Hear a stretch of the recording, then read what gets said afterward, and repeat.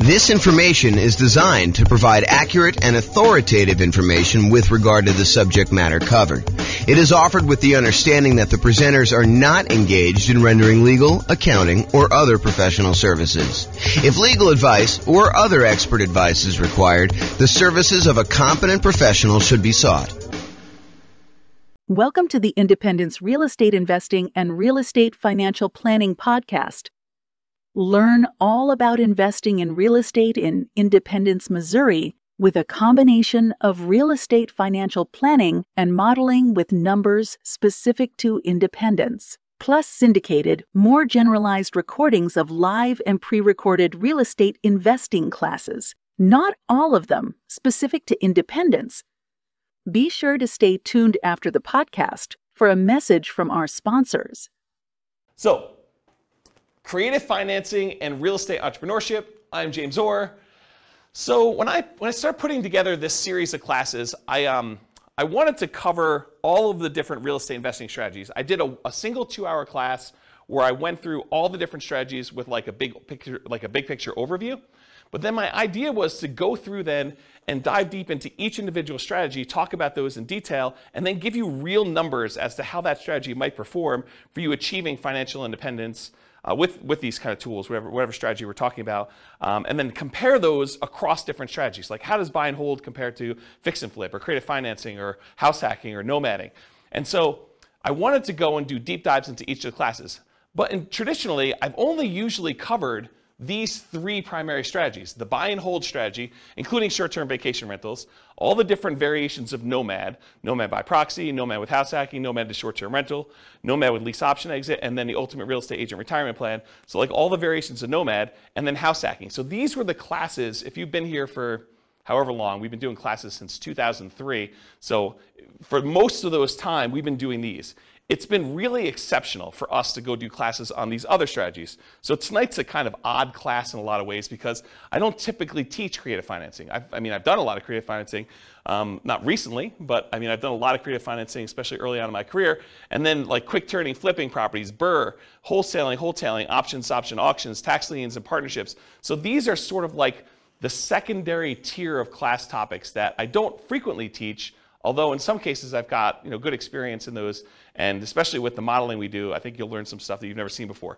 So these are sort of like the secondary ones, and so you're getting what I would consider like a secondary topic tonight. I think it's super interesting and probably a primary topic for a lot of folks, but not what we typically would cover in the class series. And then there's some stuff that we're just not going to cover, like real estate investment trusts. Go talk to a stockbroker. And then things like probate, short sales, foreclosures, and pre-foreclosures, those are really part of other strategies. They're not their own strategy by themselves. Like, someone who's in pre-foreclosure, they could be a good candidate for you coming in and buying the property creatively, but it's not big enough to be its own like 2-hour class, as an example. So that's sort of like the real estate investing strategies and what we've done. If you've noticed though, we've already covered a 2-hour version of buy and hold. We've covered a 2-hour version of nomad, a 2-hour version of house hacking. We're doing creative financing tonight. We did a 2-hour class on quick turning, flipping properties. We did a 2-hour class on the BRRRR strategy. I'm going to do wholesaling, options and option auction, tax liens, tax deeds, and then partnerships is next week. So you'll see that we're going through the whole kind of like pattern, the whole, whatever you call it. Oh, I don't know, the whole thing, whatever it means there. Any questions on this? All right, cool. All right. So I'm going to take some time to go over all the different types of creative financing and make sure that you got that. Did you guys all get handouts? If you haven't been to one of the like class where we've done these models before, there's some handouts for you. If you've been already and you don't mind, because some of them I don't know if I printed enough, but if you email me afterward, I'll give you a copy. But if you just do the one there, it's like a handout that goes over all the different strategies, and then a kind of like a strategy profile for filling out the strategy tonight, and then one for the loans, kind of goes over the different loans. So if you don't have those, make sure you get them. You guys should have copies, right? Yeah, they're the same as last time. They're not any different. They're all the same. Okay, so let's do creative financing. I'm just going to walk through all these different ones. And if you haven't been to a live class before, I'm really informal. So if you've got questions, please interrupt, and I'll be sure to answer any questions you have. If you need extra copies, go ahead and take them while I have them, if you need them, or if you need someplace to take notes. Okay, so creative financing. So let's start with owner financing. So owner financing is when the seller of the property, the owner of the property, acts like the bank they are willing to accept monthly payments or yearly payments or quarterly payments, whatever you guys decide to negotiate. But most of the time, it's going to be monthly payments. They'll accept monthly payments for you to acquire the property.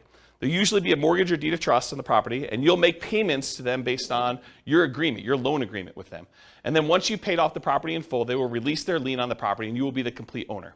So you go to them, and instead of having to go to a bank separately and get financing, you ask the seller to carry back the financing. So you say, listen, Mr. Seller, I want you to sell me your property for $400,000, and I may or may not give you a down payment. You negotiate all that, and you may or may not look at my credit score, which is also negotiated, but then you make payments to them based on whatever interest rate you negotiate, whatever term of the loan you negotiate. So that's what owner financing is. Does anyone have questions on owner financing? It's a pretty straightforward one. Yeah? Does the seller have to have the loan paid off to offer that to the new buyer? That's a really good question. So the question was for the microphone, does the seller need to have their loan paid off in order to be able to offer owner financing?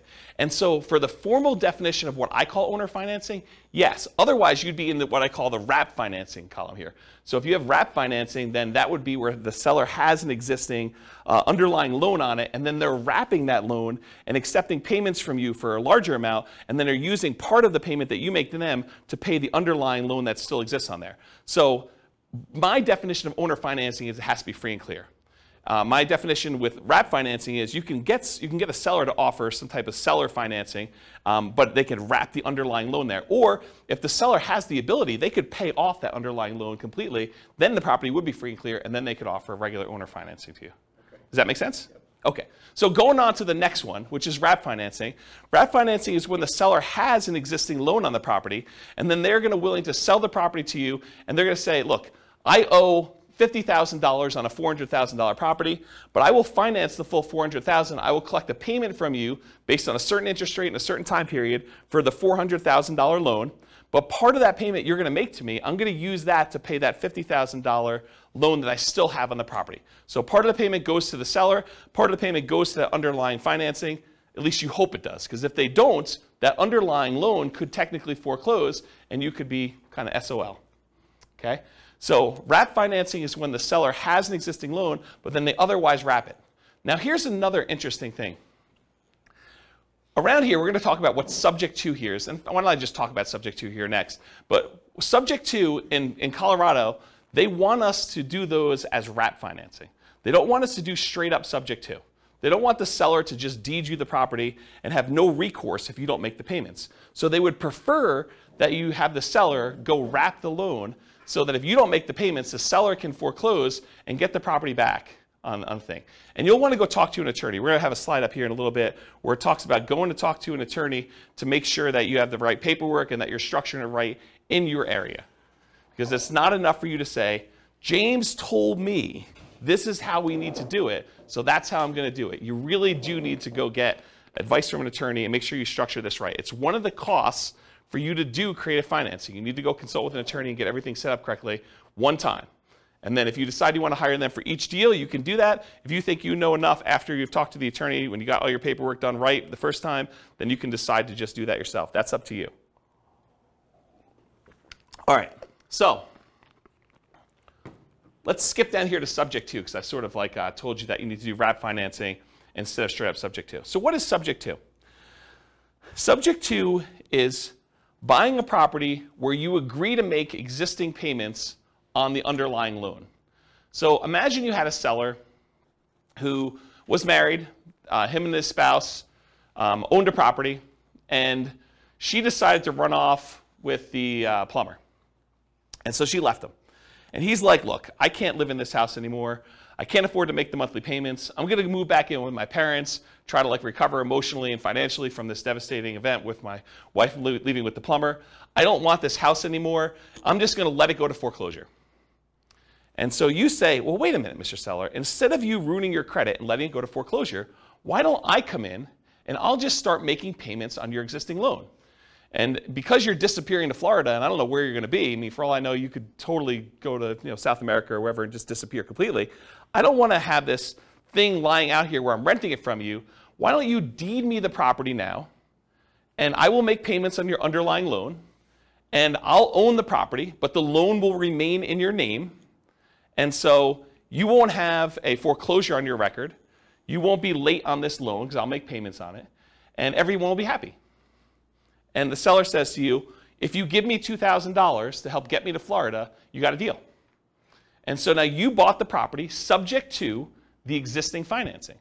So you bought the property and you start making payments on that underlying loan. Does that make sense? That's what subject to is. It's buying a property and agreeing to make payments on the underlying loan. Did I go, if I'm the buyer here, did I go to the bank and get permission from the bank to make payments on that loan? I did not, okay? And most loans, I would say 99.9% of all the loans being made today have what's called a due on sale or due on transfer clause in them. And what that due on sale or due on transfer clause says is that if the seller transfers ownership of the property, that the lender has the right, does not have the obligation, but they can, at their option, decide to accelerate the loan so that the entire loan is due and payable.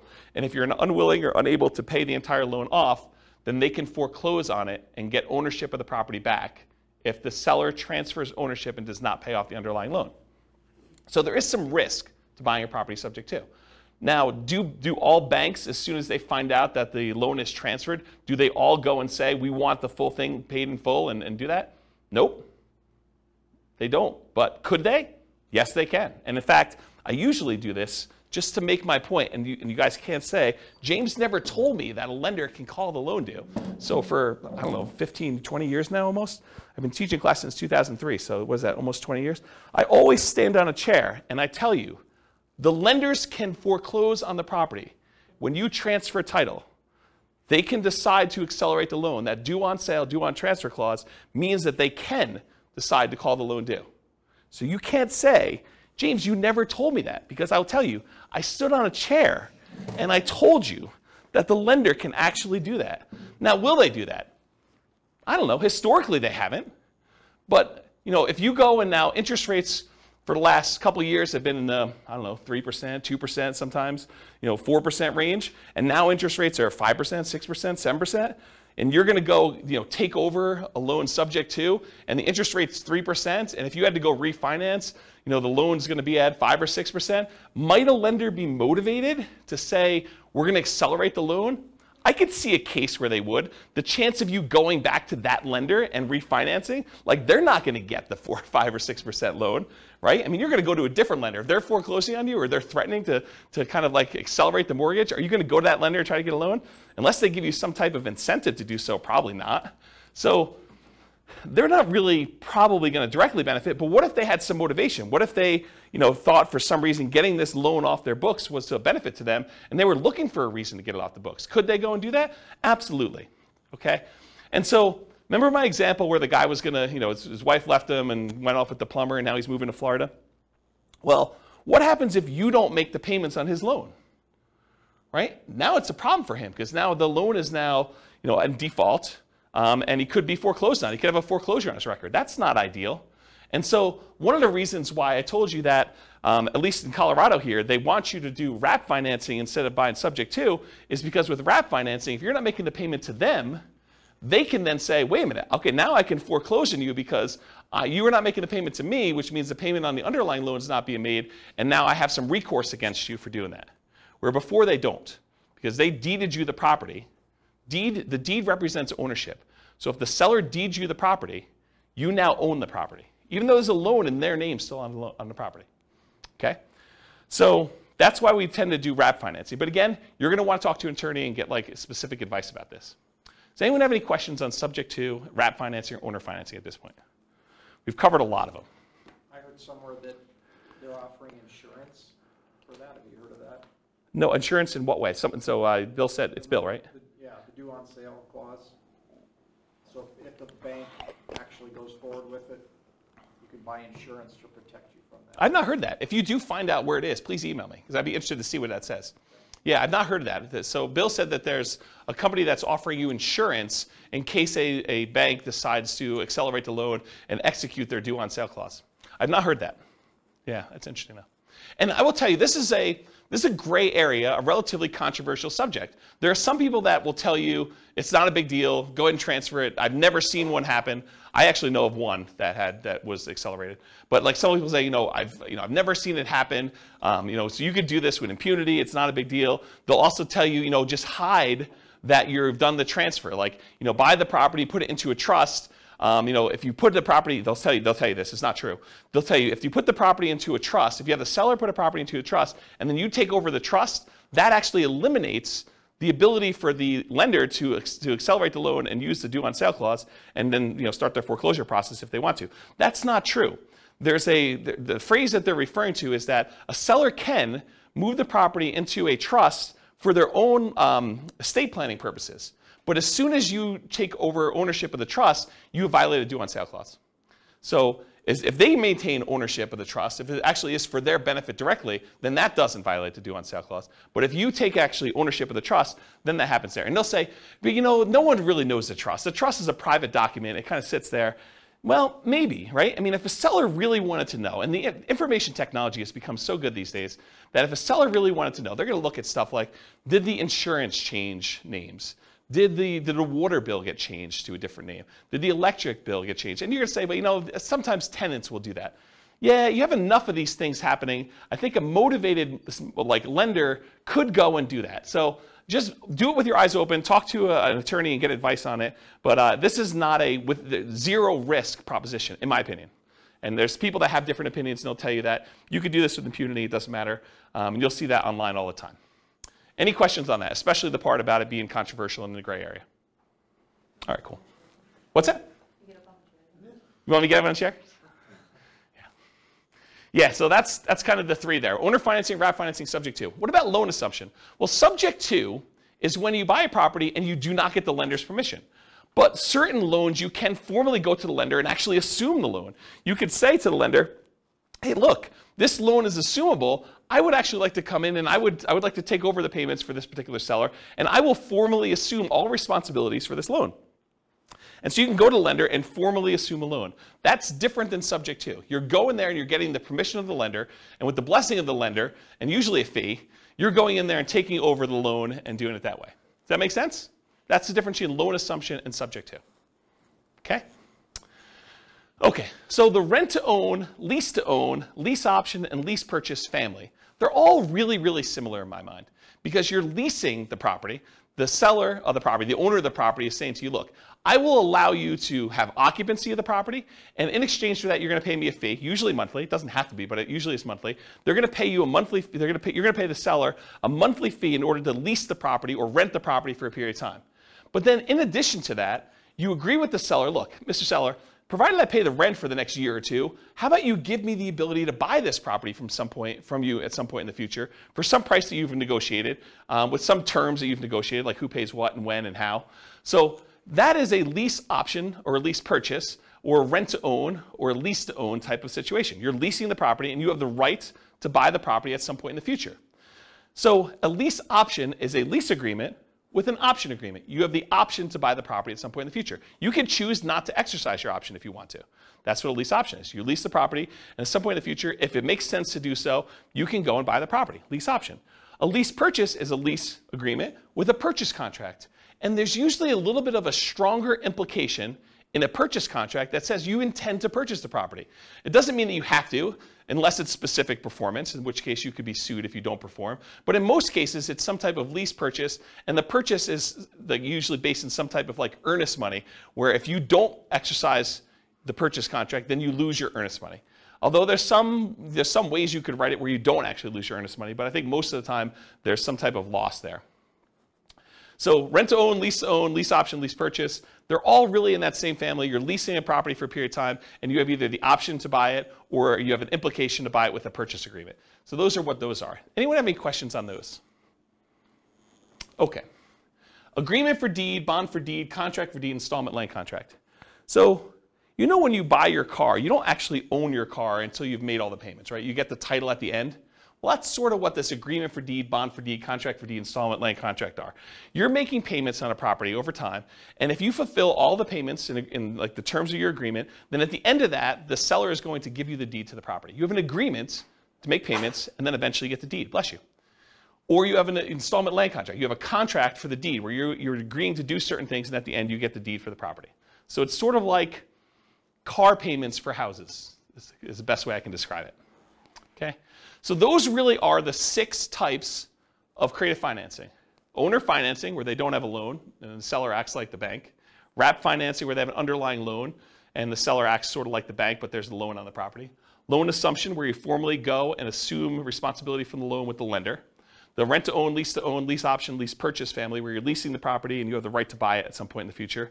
The agreement for deed, contract for deed, installment land contract, that sort of family, where you are kind of like making payments and then you get the deed at the end. And then finally, subject to, where the seller just deeds you the property and you, technically, you don't even have to make payments on the underlying loan. It doesn't have to be that. You're just buying the property knowing that there are existing liens on the property. But in the overwhelming majority of the cases, you're going to agree to make the payments on that loan. You're buying the property subject to, and you're going to agree to the seller that you're going to make those payments. Any questions on those 6? Okay. So for tonight, I'm going to discuss those different strategies, and we're going to go into like all the different risks, and is it scalable, and all the kind of different characteristics of doing these strategies. But I'm going to talk about things, and I have to generalize in order to do it. Are there exceptions to what I'm going to say tonight? Could you say to me, but James, what about this really weird situation where this happens, and this happens, and this happens? Isn't that sort of different than what you're saying? Absolutely. I can't cover every possible situation that comes up. So there are exceptions to everything I'm going to say. And I've tried to be comprehensive and include everything I can, but it's not possible to do that. There are exceptions to everything. So you can find a deal or structure a deal to make choices that are not in line with what I've defined here. And beware, just because you don't think there's a chance that X can happen, it doesn't mean that it won't happen. This is designed, in my opinion, to be a starting point discussion to help you make better investing decisions on your own with additional knowledge. This is not like the end of your education. And at a minimum, in my opinion, in order to do any creative financing deals, you should budget talking to an attorney in your marketplace who like specializes in doing creative financing to make sure you're doing it right in your marketplace. You should not say, James told me this, therefore it is 100% correct in my marketplace. Okay? Do your own research. All right, so creative financing variations. So if you have your handout with you, the one that has like all the different creative financing things on here, you'll notice at the very top is a quote. It says, what's a strategy? A strategy is a unique combination of entry, holding period, and exit. So how you get into a deal, the period of time or how you hold the property, and then how you get out of a deal. Okay? So entries can be any number of the creative financing options. You could buy a property using lease option, you could buy it using subject to, you could buy it using wrap financing, you could buy it with owner financing. Those are all examples. A holding period can be dictated by the type of financing you do. If you have a lease option on a property and your lease is 2 years long and your option agreement is 2 years long, you're not holding it forever. You have a 2-year period. So the type of acquisition financing, the type of entry you use can dictate exactly how long your holding period is. An exit is not usually hold forever with all the creative financing. It's really, really rare. The exceptions are probably loan assumption, maybe the agreement for deed family, and owner financing, where those could be hold forever if that's what your agreement with the seller says. If the seller expects to get payments from you for 30 years with owner financing, then maybe it is hold forever. But the majority of these other creative financing strategies, lease option, lease purchase, subject to, wrap financing, in most cases, you're not holding those forever. Those are like short-term holding periods. And by short-term, I mean a few years, 5 years or so is kind of like the limit for those. Can you hold them longer? Sure. But I think the longer you hold them, the more risk exposure you have for these properties. And maybe I'm thinking about this wrong. And some people would probably argue I am thinking about it wrong because they would argue, hey, look, if they haven't done a due on sale or due on transfer clause acceleration for the 5 years, then they're probably not going to do it at all. But I don't know. I don't like having all these different loans out there and having the ability to have them called due at any given time. That's just not a strategy that I'd want to do. So exit is not usually hold forever. Often lease option exits for many creative financing is what people will use. So they'll go buy a property using one of the creative strategies, and then they'll immediately turn around and offer it on a lease, excuse me, on a lease with an option to their tenant buyer. So they'll put someone in there who's going to lease the property from them and expects to buy it from in a year or 2 or 3 or whatever it is down the road. Okay, so that's usually what a lot of creative financing sellers, creative real estate entrepreneurs would structure their deals. They would acquire it creatively, and then they would immediately sell it to a tenant buyer in some form or another. Now you can do these in your local market, But you can also do these remotely. If you happen to be in a market where a lot of these other strategies are really hard to implement, this is not a strategy that you have to move into a property. It's not like doing nomad or house hacking, where you have to live in the property. These can be done remotely. It involves different skills. I mean, to be able to go buy properties creatively in a different city is different than trying to do it here locally, where you can sit down across from the seller and do it all. So yeah, you can do it locally or you can do it remotely. They can be properties of any type. Doesn't have to be single-family homes. Could be duplexes, triplex, fourplex. Could be commercial buildings. Could be industrial buildings. Could be anything. We're going to tend to focus tonight on single-family homes. And then this is an interesting one. And if you're interested in it, you probably should look into it more. But Richard Roop used to teach a strategy called the ultimate strategy, which is a variation on owner financing.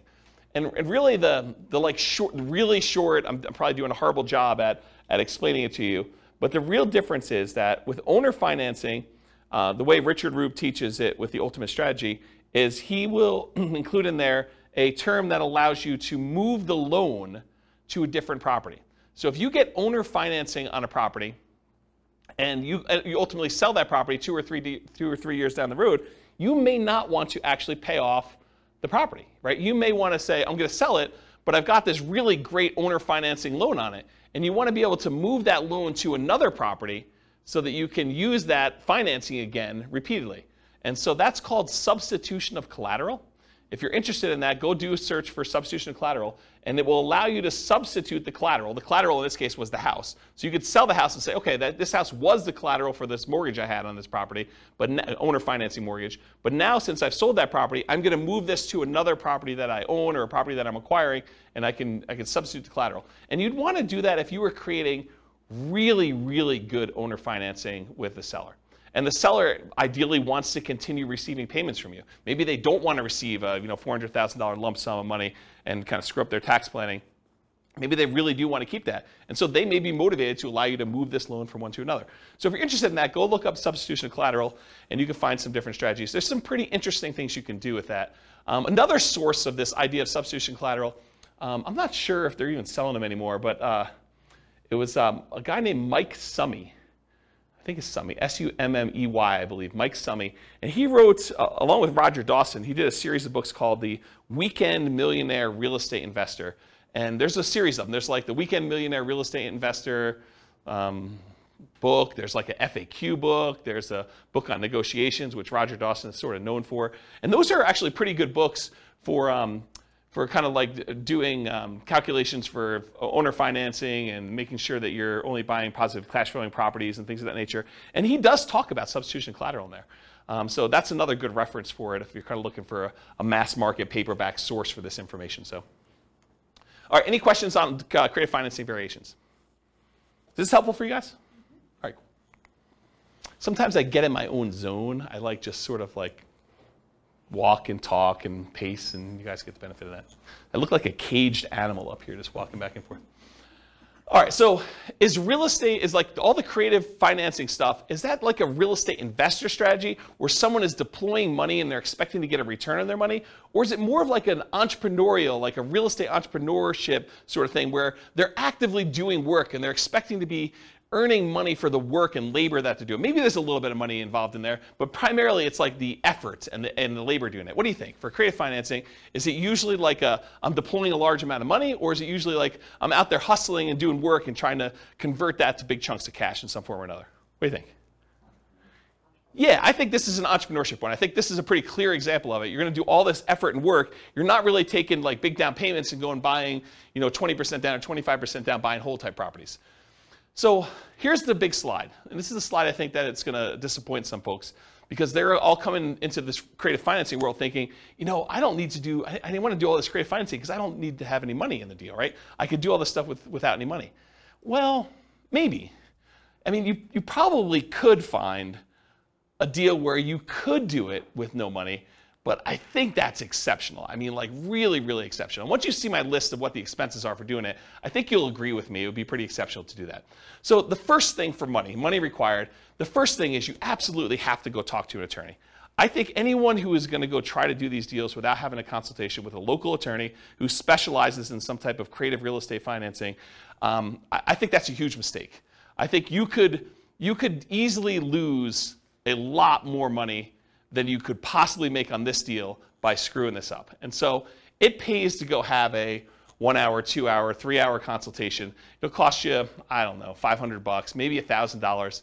But if you think about it in terms of being able to acquire deals creatively now, I think that's a worthwhile expense to do that. So number one, you need to have a consultation with a local attorney to get the correct paperwork and advice on how to structure these deals. Because if you hadn't come to this class or listened to this episode on the podcast later, you would think to yourself, oh, I'll just buy subject to. I don't know about this whole wrap financing thing. I didn't realize that was going to be a big issue. And it's not an issue until it is, right? It's not an issue until something happens where now the seller feels like you screwed them, and they go and they talk to the Division of Securities, or what do they call the people that are looking out for the consumer's welfare in like the state? Anyone know what that division is?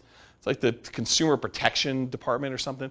I don't know what they call it. But if they go complain that you're doing this kind of weird stuff, and a kind of government agency with unlimited resources and trying to make a lesson of you, I don't know. I'm not sure I'd want to be on the other side of that. So I think you want to go talk to an attorney, make sure you structure this correctly, get the right paperwork for your city, make sure you're doing it right. So that's money required. And I think if you're doing your first deal, I think you could structure this in a way where that becomes almost a cost of doing the deal, right? You can come to an agreement in kind of spirit with the seller and say, look, seller, so once we come to an agreement on paper, I'm going to go meet with the attorney and have the attorney draft this up the way it's supposed to be with legal paperwork. And that sort of becomes part of your acquisition for the property on that first one. You don't have to do it ahead of time, although I probably would. I'd rather spend the money up front and know exactly what I'm doing rather than wait till the last minute and try to structure it that way. Okay, so money required, consultation with local attorney to get correct paperwork and advice. The next thing is, how do you find these deals? We're going to talk tonight, I have a few slides on marketing. We're going to talk tonight about lazy marketing versus poor marketing. Lazy marketing is where you're willing to spend money in order to get deals flowing to you. That's lazy marketing. Poor marketing is where you're willing to put in effort, time, in order to have deals that you go out there and find. Okay, and I have a couple slides with examples, and I'll go into that. But if you're not going to do all poor marketing, which you're going to get tired of doing this if you've never done this before, to go try to find deals using the poor strategies, it's very, very labor intensive, and I don't think it's very much fun personally. But I think eventually you want to get to the point where you're doing lazy marketing, you're putting out marketing, spending money to do things, and having deals flow to you. So I think you're going to need to have money, bless you, I think you're going to need to have money set aside, marketing, in order to find or acquire the deal. So you're going to spend money in order to acquire the deal. And I'll tell you my assumptions for what we do when we get to the numbers later tonight. Okay, so that's marketing to find or acquire the deal. In addition to that, you're going to need some type of money to capture the deal. You're going to need earnest money or an option fee. If you're doing a lease option with the seller, you need to pay the seller an option fee in most cases. Some people will teach you online, you could do this really cheap. Give the seller $20, you're good. Still $20. And I think most sellers are probably going to want a little bit more than that.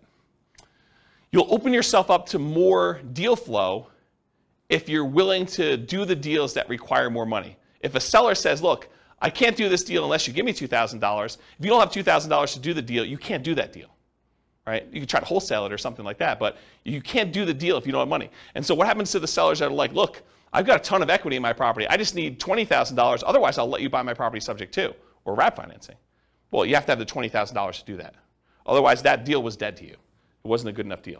Does that make sense? So by having some money, you open yourself up to an additional number of deals or additional percentage of deals. So you need earnest money or an option fee or something like that. I think that's part of the money required to do that. Sometimes you'll need a down payment. If you're doing owner finance, the seller says, look, I'll owner finance this property, but I want 5% down or 10% down or 20% down. I need a certain amount of money to do X. My daughter's wedding. I need to pay for school for my kid in college. And so I need $25,000. Otherwise, I'll accept payments over time, but I need a certain chunk up front. And so this is all negotiated, but you might need money for down payment. And if you're taking over debt, if you're agreeing to make payments on a seller's loan, a lot of times you'll say, look, I'm going to buy the property on the first. Well, technically, for the seller, the payment on the first really pays their mortgage for the previous 30 days, because mortgages are paid in arrears. When you get a brand new mortgage, you don't make a payment on day one. You make a payment 30 days after, right? You live in the property for a month, and then you make the payment for the period of time that you lived in before. But sellers don't remember that. Okay? When you go and you buy a property from them on the first, they're thinking you're making that mortgage payment on the first. Okay? So when you go and you take over a loan, a lot of times you're not in arrears. You're making that payment looking forward, almost as if you were a renter. Sometimes you'll need repair costs. So, try to think you're gonna be able to do these deals with no money. A lot of times you're gonna go on a property and, a lot of times the seller is motivated. They haven't been doing maintenance on the property. They haven't been taking care of the carpet. They haven't been taking care of the kitchen. They have a whole bunch of little like fixer-upper sort of things, $500, $1,000, $2,000, paint, things like that need to be done in the property. So sometimes you'll need massive repairs if something needs really serious fix-up. But in most cases, even relatively pretty houses, if a seller is motivated, a lot of times they're motivated. They've been motivated for a little while. They haven't been doing things. Or sometimes you have to make up back payments on a loan. They're 2 months behind on their mortgage. They're willing to come in and let you take over payments on their existing loan, but the reason they're able to do that is because they're going to be foreclosed on otherwise, and so you need to make up 2 months worth of payments. Does that make sense to everybody? Okay. You'll need some closing costs. I think a lot of attorneys are probably going to suggest to you that you close this at a title company or an attorney's office, depending on what is customary in your marketplace. They don't want you to do something at the kitchen table and bring in a mobile notary and have them doing something, because a lot of sellers don't realize that they're transferring ownership of their property if you do it at the kitchen table. They want you to go down to a title company and have it done legitimately. And you probably should buy title insurance in a lot of cases. So you'll need to have regular closing costs in order to acquire some of these deals, especially if your attorney suggests you do that. And then finally, once you acquire the property, there's some expense to holding the property while you're marketing it to find a tenant, or the marketing itself in order to find your tenant, or your tenant buyer. If you're going to put a tenant in there who's going to buy it from you, you need to spend a little bit of money in order to find those people. We've kind of gotten spoiled in some ways with a market that's ridiculously hot, that we forget that it's not usual to kind of put a property up and have it occupied in like a week. Sometimes you're holding a property for 60 days trying to find a tenant or tenant buyer. Sometimes it's longer than that if you're not really doing what you're supposed to do, or it's priced too much or whatever. Okay? So realize you probably need to have some holding costs or marketing costs in order to acquire your tenant or tenant buyer, and be prepared for that. So can you do this with no money? Maybe, but I listed out all these reasonable expenses for you. I don't think there's any on here that you're like, well, you just made that one up, James. These are like legit costs you have, right? So, and I'm not even putting in here reserves, right? So, I don't know. I think a lot of people are attracted to creative financing because they're like, I could do this with no money, but I don't know if that's true. Can you do it with less than 20% down if you're kind of comparing it to putting 20% down to buy a property, a traditional buy and hold property? Sure. Is it going to be 5% of the purchase price? I think you could start pushing toward 5%, with some of these costs. We can get there. I'll show you some assumptions I have a little bit later, but maybe it is still cheaper than doing like a nomad strategy, or, is it going to be 3.5%? I don't know. Maybe it's better to do a 3.5% FHA loan to do that. Okay. Anyone have questions on the financing stuff? Is that helpful? Is that like a surprise to folks? Not what you're expecting when you came in? Everyone knew this? You've heard me talk about it before already? Okay. It's this fine line between, I don't want to discourage anybody, right? Like I want to be encouraging and tell you, you could do this. You go get advice from an attorney, and you can go out there and you could do these deals. And I'm going to show you some numbers that you're going to be motivated to do it, right? Because you're going to see the numbers, you're like, holy crap, this is awesome.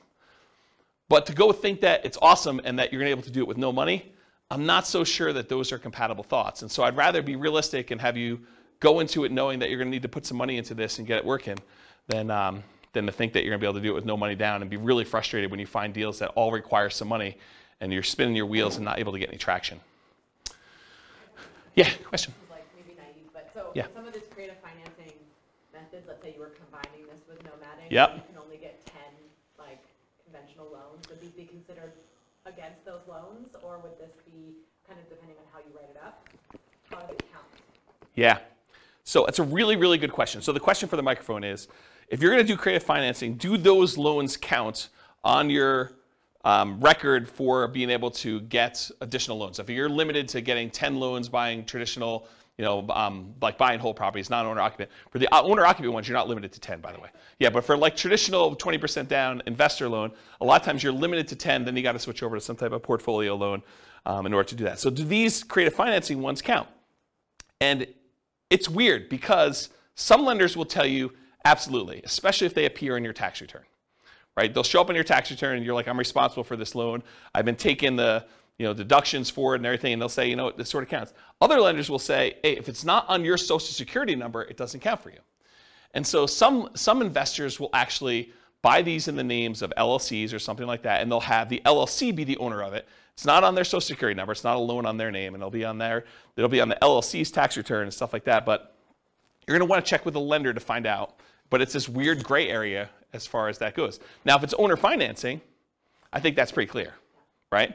If it's owner financing and it's in your name, I think that's pretty clear. If you're buying something like subject to, that starts getting a little bit weirder to do it. But one of the great things about structuring these is it doesn't have to be you individually that's buying the properties. It could be an LLC or your IRA or your 401k or something like that in order to be able to acquire these properties. And then you're sort of in this area where do those count or not for stuff, yeah. So I wish I could answer you directly and tell you definitively, yes, it's like this, but I think it's going to be how a lender looks at it.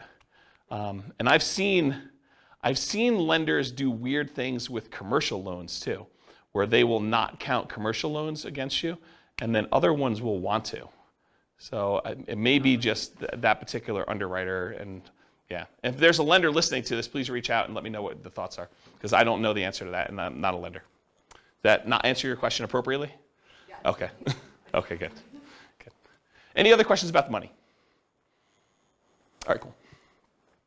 All right, so these are the 3 slides on marketing. I'm going to do an entire separate 2-hour class on motivated seller marketing, how to find off-market deals. But this is what you get tonight. So motivated sellers for lazy and poor folks. So lazy methods, more money than time. It's easier to scale up in size. You can decide to spend 3 times as much marketing, you've scaled it 3 times. It's hard to work 3 times as much when you're already working full-time. You sift and sort for great deals. So you have all this marketing out there. It's bringing deals in using some type of paid marketing methodology where you have deals coming in, and then you sift and sort based on the deals coming in. There have been times when I probably stupidly overspent on marketing and had more deals coming in than I could possibly handle. And there were more people I could even call back. I was like so busy that people were calling in, I wasn't calling people back. And I told my assistant at the time, I'm like, look, I'm only going to call back people that call twice. So my sifting criteria was if they didn't call twice, I'm not calling them back. That was like my criteria for calling people back. And then I for a very brief period of time, because this all went out at the same time and I was just really swamped and overwhelmed, I would start just doing like lowball offers on the phone as a pre-screening call, which is not what you want to do. But I basically say, look, if you want to sell me your property, these are the metrics I'm using to analyze your deal. Are you interested in that? And if they said yes, great, going out and buying that house, right? But I don't recommend doing that. I don't think it's a good idea. But you can if you decide to put out enough marketing where you're coming in, you're sifting and sorting for great deals by doing it that way. Poor methods, so that was lazy methods. Poor methods, more time than money and willing to invest the time to find motivated sellers. They tend to be time-intensive type activities, therefore harder to scale. And you tend to want to work or overwork every lead, which leads you to try to make non-deals or bad deals into deals. So the tendency when you're doing the poor marketing is you're putting out so much effort, so much manual labor that a seller who is motivated calls you and you do everything you can to try to make this deal work, even though it's just not a deal. And I think that's the tendency when you have limited deal flow and you get frustrated because you're like, I've only had this one call in the last 2 months. I've been putting in effort every day, doing 10 hours a day of door knocking or cold calling or replying to ads of people that are for sale by owners or whatever you're doing that's kind of like these poor marketing methods. And then finally someone says, hey, I'm potentially interested, and it's really not a deal. The reason why they're motivated is because it's not a deal. It's like something you should not buy. But like you try to look at it from every angle. You're like, I must not be looking at this right because this is the only one I've got, so it's got to be a deal. There's, like the old joke about, there's got to be a pony in this, thing somewhere, right? Like you're trying to find something to make it work, but it's not, okay? Now there can be some overlap between the two. For example, some people might consider bandit signs, the little signs you stick out in the medians of the roads or the neutral grounds for people that are living in areas where they call them neutral grounds. But you kind of put them there and they say, we buy ugly houses or something like that. So some people would consider those more of like a lazy method. Some people will consider them more of a poor method because they're out there like manually putting them in the ground. And I don't know, it's sort of like in the gray area for that. Okay, so let's talk about some lazy methods. Lazy methods, again, are the ones where you're being lazy, you're willing to spend money. So billboards and bench signs, car signs, like the magnetic signs you put on your car or car wraps. Any direct mail, postcards, yellow letters, handwritten yellow letters, probate letters, all examples of direct mail. Websites, pay-per-click, where you actually pay Google or some of the other search engines that when someone searches for Sell My Home Fast in whatever your city is, that you come up, your website comes up, and every time someone clicks on your ad, you pay a fee to them. Voice or text broadcasts, where you're doing outbound voicemail blast that says, hey, I'm interested in buying your home, give me a call. And then lots of voice broadcasts or texts that say, hey, I'm interested in buying your home, text me back or call me at this number. Those are variations of lazy methods. Newspaper advertising, although newspapers are not nearly effective as they once were. Although, you probably could find like one that does work. Radio and television ads, and Yellow Pages, which again, who uses Yellow Pages these days? But I wanted to be comprehensive, and this is an old list that I used to teach in a class a while ago. Any questions on lazy methods?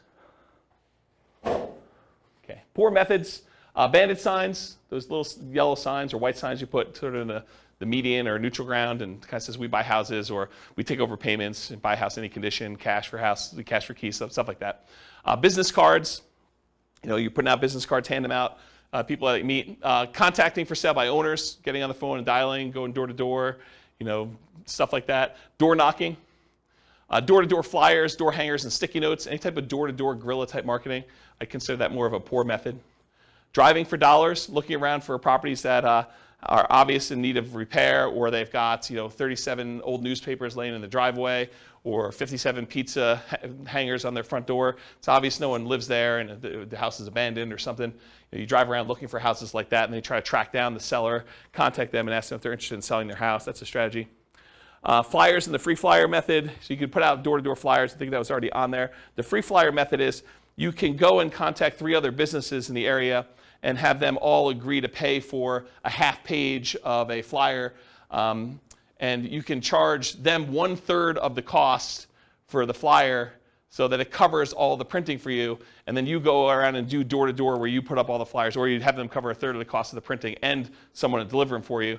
And you basically get the 4th spot on that 2-page thing for free. So it's a way for you to have an unlimited budget for doing marketing where you're getting 3 other businesses, the pizza company, the plumbing guy or AC guy or, something else, the weight loss guy. And they're all like on there and they're trying to sell their product or service, and you're one of the 4 on their advertising, and you do as much free advertising as you want doing that. That's what the free flyer method is. And then networking, telling people, what do you do? I buy investment properties. Someone is needing to sell their property, I can help them sell their properties, that sort of stuff, elevator speech. Sometimes you can find properties through real estate agents. I have bought properties creatively through real estate agents. It's hard to do. You can do it though. Posting ads, going on sites like Craigslist or something like that in order to find potential deals there. Promotional clothing, we buy houses type shirts or things like that. Real estate wholesalers and bird dogs, you can find deals that way. And then your website, if you're willing to do search engine optimization, write content, or do social media marketing, you could find deals that way as well. So those are all like more the poor methods where you're putting in more labor in order to find deals. Does that make sense? You guys understand the difference between lazy methods and poor methods and why I differentiate them and kind of how they work and scalability and stuff? Good? Cool. Credit required. So do you need credit in order to buy properties creatively? Strict question.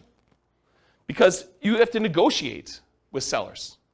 So really, it's not automatic that the seller is not going to want to check your credit. I think that a lot of sellers, especially sellers who are motivated, are not going to need to check your credit. But I think that there are some sellers who are not motivated and they own their property free and clear, and they may be a good candidate for owner financing, who may say, yeah, I'm willing to owner financing for you. How's your credit score? And you tell them it's good. You want to check my credit? And they're like, yes, I do. It's a requirement for me to do owner financing with you, and they're going to want to check your credit, and so that becomes a requirement. So if you don't have good credit, you can't do those deals. Or bring in a partner. That was a pause for a drink. So transactions tend to be negotiated with the seller, so credit required is often a negotiation between you and the seller. There is a greater chance of finding options that do not require you to have personal credit with creative financing directly with a seller, especially if you're helping a seller solve a problem, if they're motivated in some form and they've got an issue that you can solve. Okay? This also opens up that since you don't need your personal credit to do it, you can buy in the name of an LLC or company if you want to structure things that way, or trust, or your IRA or your 401k. which we'll get to here in a second. Any questions on credit required? Cool. So skills required. So what do you need to know? What do you need to be able to do in order to do creative financing? And I think this list is a lot longer than a lot of other strategies because there's a lot more moving pieces. So the primary skills required for creative financing are, number one, you got to find deals. So a lot of times that means you need to have marketing skills. Because this is not like, you're trying to do traditional buy and hold, you're looking in the MLS, and all you got to do is keep looking at the stuff until you find one that works where you run the numbers. Now you got to go out there and actually get deals. You got to create motivated sellers. You got to go find them and identify them and have them call you or call on them. So finding deals, you need marketing skills. You still need to be able to analyze deals. And analyzing deals for creative financing, it adds an additional layer of complexity. It's not something you can't learn, but it's not as straightforward as just, I'm going to get a 20% down loan. Do I like the cash on cash? Do I like the internal rate of return? Am I looking at those numbers? It's a little bit more nuanced than that of how you structure it, how you run the numbers. Once you've done it a few times, it's pretty easy. So you need to be able to do a deal analysis. In some cases, you'll need to do rehab estimating, going into a property and finding out how much it's going to cost to get it ready to rent or a tenant buyer. You need to do cash flow estimating, figuring out what the rent's going to be on that and doing those calculations. And in a lot of cases, you may need to estimate value to find out what you're going to sell the property for to your tenant buyer and what you're going to be able to buy it for, and is that a good enough deal? And is that reasonable? Will the property appraise when your tenant buyer goes to get a loan on it and cash you out? And so I think you need to be able to estimate values of properties. If you're doing traditional buy and hold, you may not need to do that at all. So it's an additional skill. Deal structuring, I kind of talked about that already, but you need to be able to structure these deals, figure out how you're going to structure, what type of creative financing you're going to offer, what type of profit spread you need, what type of cash flow you need, all those different things as part of deal structuring. In some cases, you may want to go raise money. So possibly raising money becomes more of an issue with this. I think you could probably list that in a lot of different strategies, but I think it's even more appropriate in this particular one, is possibly raising money as a possible skill.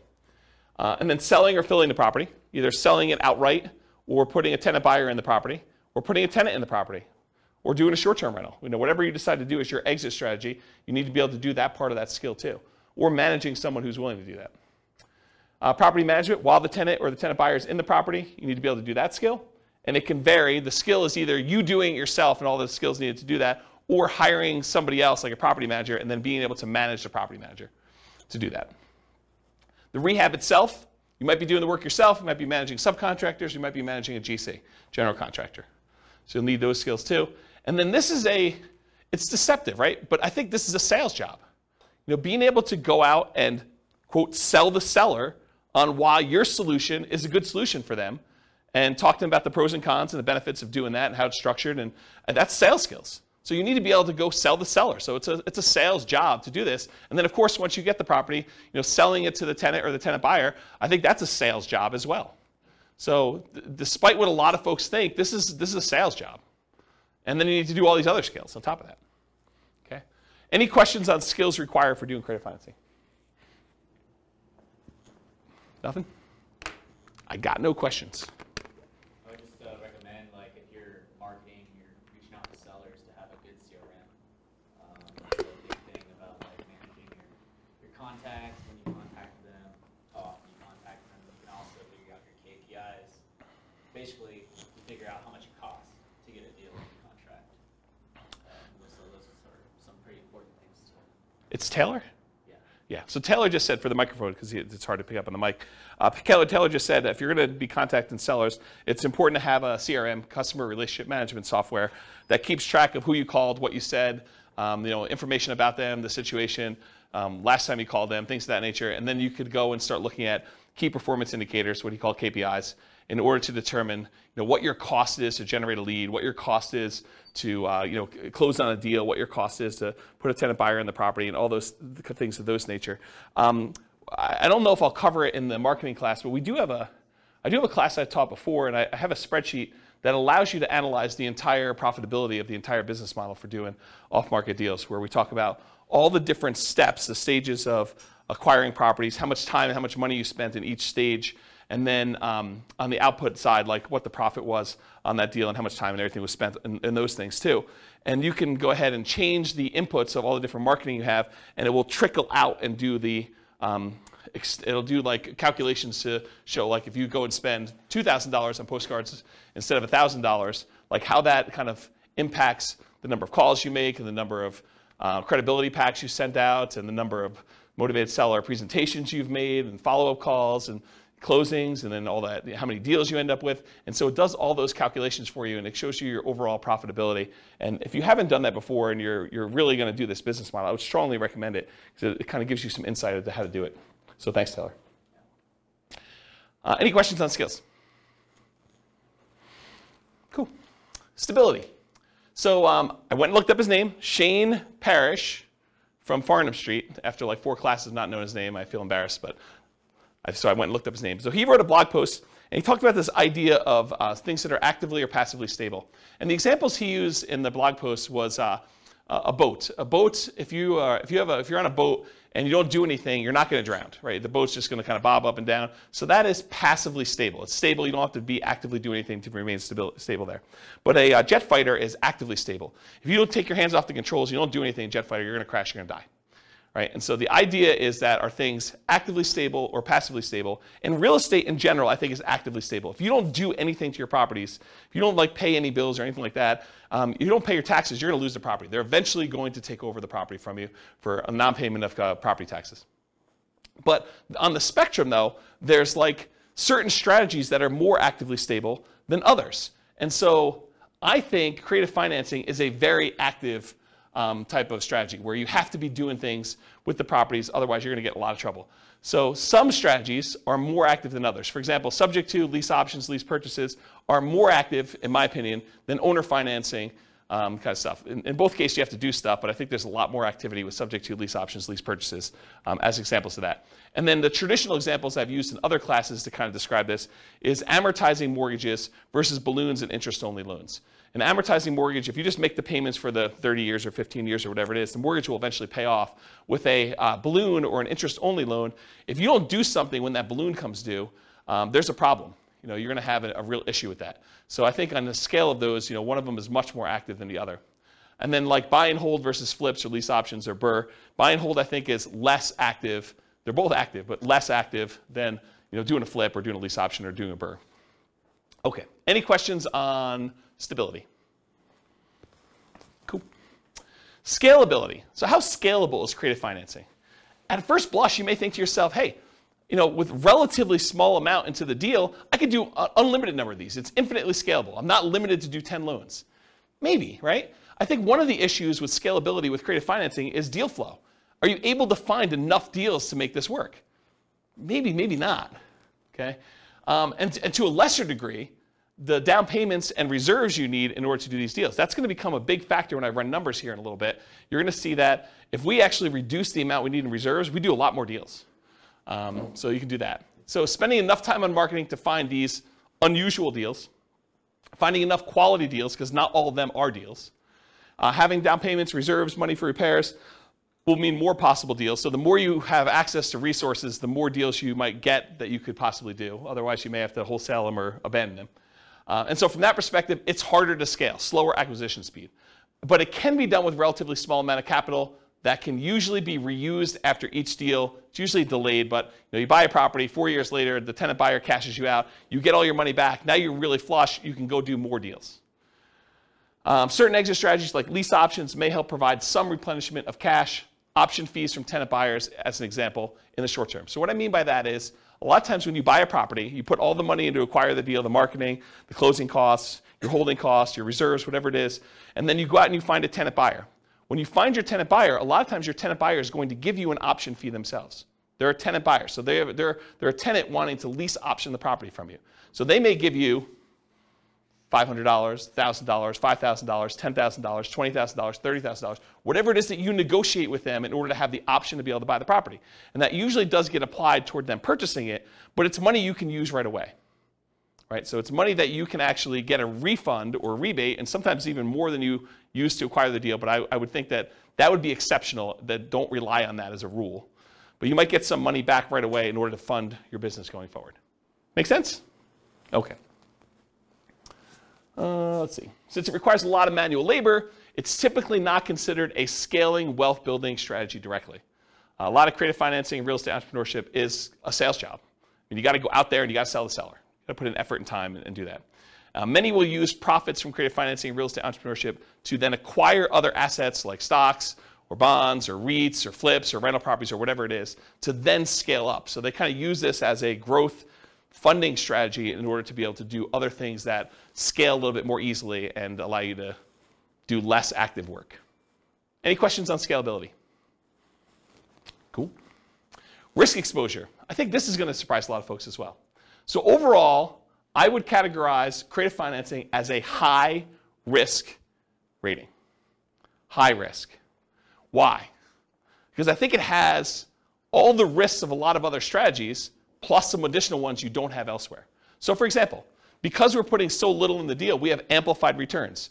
If you're positive and the returns are going well, those are amplified in a positive direction. Those are good. But because they're amplified, if it goes against you, it's amplified negatively. You could put $3,000 into a deal and lose $10,000. Okay, so it's amplified both ways. And that's from putting small down payments into the deals. There's also an increased likelihood of negative cash flow. Whenever you put a small amount down or you take over debt in a property where the original seller had very little down in the deal, you have an increased chance of having negative cash flow on a property. And so we like to refer to these as deferred down payments. If you had put 20% down or 25% down, they would be positive cash flow and you wouldn't have negative cash flow. But since the original owner only put 5% down and a year later they're selling it to you and now you're taking over the debt, maybe they really only have 5% equity. So it's like you put 5% down. So you could have negative cash flow on this. And they may still have PMI and things of that nature. So whenever you have small or no down payments, a lot of times you're going to have negative cash flow. There's also a limited selection of the deals that come across your desk. It's not like you're going out and you're picking the most primo, the best possible property you can buy that has the most amazing cash flow. No, you're putting out marketing and like one person comes forward who's motivated, and that may not be the property that you would have otherwise picked as a positive cash flowing deal. It may not have really good like price to rent economics. It may not be the best rental property, but they're willing to sell it to you creatively. So it may not be a deal that you would otherwise have picked if you had a choice of everything in the MLS. And so for that reason, it may be more negative cash flow. Okay? It can be slightly worse financing or interest rates than what you could get today, depending on where the market is. I mean, imagine for a minute, we were at reverse market where we didn't have all these really low interest rates. We had really high interest rates and all this stuff from 2 or 3 or 4 or 5 years ago. And those are where most of your motivated sellers are coming from. And now interest rates are at 2 or 3 or 4%. But those other ones were at 5 or 6 or 7. Well, they could be worse deals than what you could get today if you went out there. We don't happen to be in that situation. And right now, I think we're in sort of like a golden period, or the very beginning of a golden period where interest rates are much, much higher. And all the rates from the last few years are all amazing. They're all great loans to take over, right? But it could be the other way around, depending on when you're listening to this or kind of when you're doing the market. Marketing money. So the marketing to buy and the marketing to sell, I mean, that's a risk. You're putting that money out there. Sometimes it's not effective. Sometimes your marketing message is not resonating with the marketplace, and you might put out money and not get responses. You may put out labor and not get responses. Often less money risk compared to traditional buy and hold, so less risky in that regard. So you may go out there and spend 1% of the purchase price, just as an example. Let's say you put out $4,000 in marketing in order to try to acquire a deal. You're like, $4,000 in marketing, that seems really, really high. Well, you might pay a point in order to originate a loan, which would be like 1% of the loan amount. So that may be $4,000 by itself. And that's just one of the expenses. So to think you're going to spend $4,000 on marketing and not have to pay some of the costs in order to acquire this property, like acquire property another way, like traditional buy and hold, where you have to do a loan origination fee and some points and some closing costs, which you have some closing costs as well, but maybe closing costs for the loan. All these other expenses, $4,000 might be a little bit cheaper is what I'm trying to point out to you. Okay? You might have possible rehab risk. You didn't know that there was mold or that they were smoking meth. It could be a surprise. So you have some of the rehab risks possibly in there too. You have interest rate risk while you're creatively financing. So before you can sell the property to your tenant buyer and get out, or before you can go refinance yourself because you want to keep the property, you don't want to sell it anymore, interest rates may rise during that time. So you have some interest rate risk while you're doing that. Prices can decline during ownership. You bought a property at a 5% discount and property values went down, since you acquired it. That's a risk you have. And rents could go down. You have a potential for rents going down as well while you own the property. So I think you have those risks. I mean, these are not unique risks to this strategy, but they are risks of this strategy. And I think you have some that are unique to this, which I'll get to here. But they're like not all unique to this particular one, right? Some of these price decline during ownership or rent decline, and I think that's any type of buy and hold. In some cases, you might have your credit at risk. If you're going to get owner financing and they want you to personally sign and personally guarantee the loan, now you have your credit at risk for doing that. If you're doing loan assumption, that's credit at risk, right? You went and you got the formal assumption of the loan from the seller, from the lender. I mean, now your credit's at risk. Let's see. Your reputation at risk. If you tell the seller, look, I'll make payments on your underlying loan subject to, and you don't do that, that's a problem. That's your reputation. And then you have all the typical tenant and property management risks. So all the ones you would normally have buying a property and renting it out. And then you have the risk of loans being called due, which I think is relatively unique to this. If you're buying a property subject to, they could call the loan due. And you got to figure out what you're going to do if that happens. Any questions on risk exposure? I have a question. Yeah. It may not be exactly related to this, but would be kind of, so are assumable loans a thing anymore still? My parents did this in the 80s. So like, I just feel like now there's an opportunity of people who had 2% or 3% loans coming in and being able to assume that loan. So the question is, are there assumable loans right now? Yeah. FHA loans are assumable. FHA, only certain types of loans, is that basically what it is? Yeah. Okay. Yeah. I mean, and they're qualifying assumable, so you need to qualify. Right. Okay. And so you'll take over. What's gone is non-qualifying assumable loans, where anyone can come in and just, sign something. Like when in the 80s when interest rates were so crazy, I asked my parents how they ever bought a house. It was because they assumed most of the loan and only, but they said that $16,000 was taxed. The interest was like 23% when they bought that house. Yeah. Yeah. Actually, I had a buddy, he got one of his buyers to assume a VA loan with like a 2.3% interest rate. Yep. This was just a couple weeks ago. So, Did he have VA benefits? Yeah. Yeah. So like the guy had VA benefits and the loan was a VA loan. Yep. So he was able, that's why he was able to assume the VA So loan. just certain types of loans though. Okay. Yeah. I just I never even heard of that. Yep. So, cool. Yep. Yeah, they're qualifying assumable, so you need to qualify. And a lot of times you need to pay a fee. So the bank's going to ask you to do a paperwork fee in order to do that, whatever that is. Any other questions? I have a question. Yeah. It seems unlikely in this environment because of high prices Yeah. that there'd be good subject to candidates. Is What do that you mean? true? Well, So the because question they for the don't have microphone. Equity in their house, so it'd be kind of crazy for them to walk away. Well, I guess if they lost their job and they have no money, they can still keep their credit. Yeah, so Scott's question is, in an environment like this, where we've seen massive amounts of appreciation, and people probably have a lot of equity in their property, for someone to be able to just allow you to take over their loan subject to seems unlikely. And that's not quite true, because what they may say is, look, if you give me the $30,000 in equity I have, you could take over my loan. And so you might be able to take over more things if you have some money to put down and be able to acquire that. And it may still make sense for you to do that. You could think to yourself, look, do I want to go and put 20% down to buy another property today and get 6%? Or do I want to do, $30,000 and be able to take over 3.25? And you may still want to do that. So yes, there are still options to do it. I do agree with you, though, that the more equity they have, the more creative you need to get in structuring that. The chance of them saying, hey, I'll walk away and give you, and I'm using that in school, it's 20% of my equity just because that's my loan balance, unlikely, right? I think you can, in some cases, capture some equity. They're willing to trade some of their equity for the solution to their problem. But 20%, maybe, probably not though, right?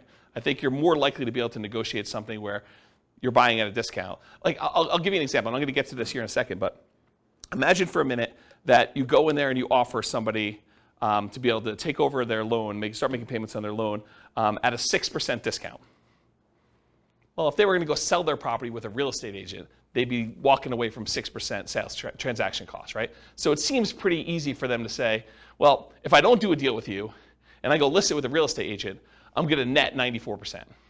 And with you, I'm netting 94%. And it's going to be done tomorrow. They may prefer to do that, right? So so what's the difference between 94% and 93%? Not much, right? Especially since the value is not exact. What's the difference between 93 and 92? Yeah, and especially if they need work on the property. Or maybe they don't know the value of what it is right now. Maybe they think it's a little bit lower, a little bit higher. I mean, it's hard to say. And you have unrealistic sellers who think that their property is worth, $50,000 more than the one that's sold across the street, who has, backs to a park and has all sorts of crazy stuff, and theirs doesn't. And they think that theirs is worth that. But then there's sellers that are like, I don't think my house is worth quite that much, and the inefficient real estate market is part of what allows us to do some of this stuff. Okay. Yeah. So now, I know I'm not at all well versed in legal things. Yeah. And Neither am I. I'm not an know- attorney. I know you would talk to an attorney and you try to have this written up really well, but one of the things that I feel like keeps running in my mind is like, Yeah. what if the seller dies and you're the person buying the creative financing? It should be written in some way, but I just feel like sometimes things get weird. Yeah. When people die. This seems like an additional risk of like, you're not going through an institution, your loan isn't held by some bank where it doesn't really matter who the person is. You now have this like individual entity that Yeah, Rachel, their family comes involved, and then there's probate. Yeah, Rachel, I'm pretty paranoid too, and I come up with all sorts of like weird situations that happen. But honestly, that is one I don't actually have a problem with, because my understanding, and I had a client of mine die while they were selling a house with me, and what happens is the paperwork is written such that the obligations they had get passed on to their heirs. So it's already pre-existing in the paperwork that I was using to do that, and I would assume yours would too if your attorney did it. So the obligation for the owner financier, whatever you had agreed to them, is now an obligation of their heirs. And it's not like they could say, we've changed our mind, we're not doing that. They may be motivated to get out of the deal, and you may be able to negotiate paying it off at a discount or some other benefit to you, but it's not like, I don't personally have that one worry. I have a lot of other worries, and you and I could probably get together and talk about all the crazy crap that could go on in the world and how bad things go, but that's not one you and I share. Yeah. Okay. That's great. I will Okay. let that go that I could legally have Yeah. people, like, Yeah, make yeah. sure that's not a problem. Yeah, I wouldn't worry about that one. Well, you hear like in probate, it's like this person has a car, you inherit a car and you can't sell it for 6 months because they didn't have a will, and it gets confusing. Yeah, Rachel's talking about some weird probate situation with selling car stuff. I don't know anything about that one, but I don't have that worry. But this is like the list you make for your attorney, right? The questions you come up with, you like list all the ones you have, and then when he gives you an answer, you're like, oh, well, that opens up like 94 other questions I got for you, Mr. Attorney, Mrs. Attorney. Let me go down that list, and you just have that list, right? And I think you go down there and you feel comfortable. And I don't think there are many things in this world that are like risk-free. Right? You decide like where you want to live on the risk continuum. Do you want to be in a spot where you're okay with being loosey-goosey with your paperwork and not consulting an attorney with every question? Or are you like, hey, look, I got a lot to lose. I'm going to go talk to an attorney, and I'm not going to do anything that I don't actually really, really know the answer to without talking with my attorney before I make a decision. So I think there's kind of a spectrum of things in that nature. And honestly, attorneys have different opinions on stuff. Right? If you experience this, where you go talk to one attorney and they tell you black and white, it's this. And then you go talk to another attorney, they're like, well, not really. It's that most of the time, but it can be this or this or this. And so I think that happens too. All right, any other questions? Just a comment on the marketing money. Yeah. The risk is higher in different markets too. Like here in Colorado, I've spent a lot of money just to get a seller on the phone that said, like, you're the 30th person that said they want to buy my house. Yeah, so what Taylor just said is that the amount of money you need to spend on marketing can vary market to market. I also think it varies like market conditions to market conditions. Like in the last 3 years where a seller could list their property in the MLS and get 30 offers on it, 20 of them above list price, that's a very different expense to getting a seller to call you than a market where properties are sitting on the market for 6 months and they're not selling, and so I think market conditions come into play, and I think partly the market you're in has an impact on that too. If you're trying to buy, like for the recording, we live in a market where there's this really nice part of Fort Collins called Old Town Fort Collins, and there's like a really nice row of houses where they're all really expensive and no one really wants to move from there, and it's all really in high demand. If you're doing marketing to try to find a deal there, I mean, that's kind of hard, right? Kind of tricky. Can you find them there? Sure, but I mean, you're stacking the deck against you trying to find properties in that thing. Okay, any questions on risk exposure? I actually might get close on time. This is really weird. All right, so profit speed. So what's the size of the profit, and how quickly do you see profit on these?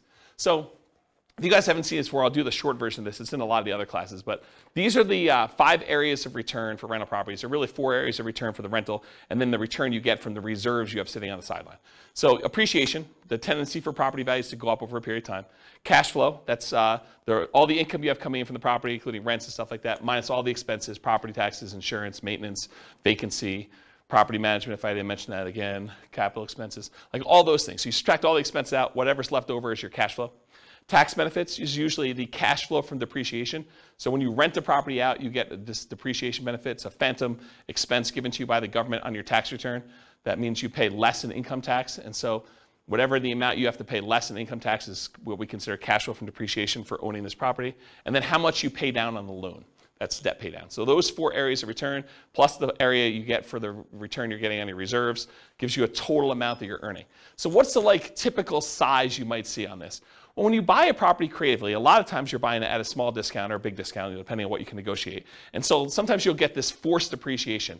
The amount you bought in year 1 that you got as a discount, plus in addition to that, whatever the appreciation is while you own the property.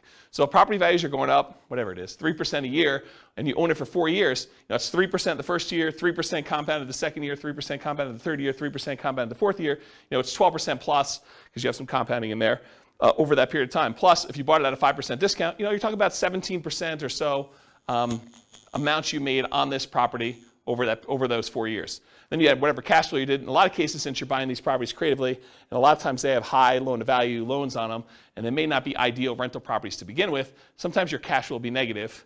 Your tax benefits are usually going to be positive, and they usually offset some of your cash flow.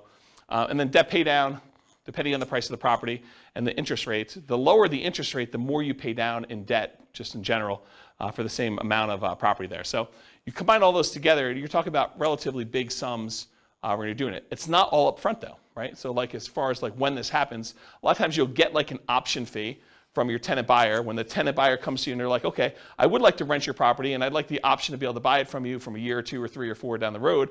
A lot of times they'll give you an option fee up front. So whatever you negotiate could be $1,000, $5,000, $10,000, $20,000, whatever you negotiate with them in order to get, but you get a kind of a pop there at the beginning for that. And then you get ongoing cash flow from the rent on the property. Sometimes that's negative, sometimes it's not. And then you're going to get the big pop at the end when they cash you out or you sell the property. And so that's when usually the majority of the money comes in from doing these creative financing. Let me make sure I covered everything I wanted to. Yeah, so rents and option fees or security deposits are typically paid in advance. I think I talked about that. The paper return from forced depreciation when you're buying at a discount, I talked about that. Okay, I think I covered everything I wanted to cover on that. Any questions on the profit speed and size of profit? Cool. Finding deals. Most common methods for finding deals: for sale by owners. And by for sale by owners, I mean 2 major groups. For sale by owners that are already actively marketing their property. These are the guys that they know they're for sale by owners, they're putting their property out there for sale, and they're trying to sell it themselves. And then you've got all the hidden for sale by owners, the ones that don't necessarily have their property marketed.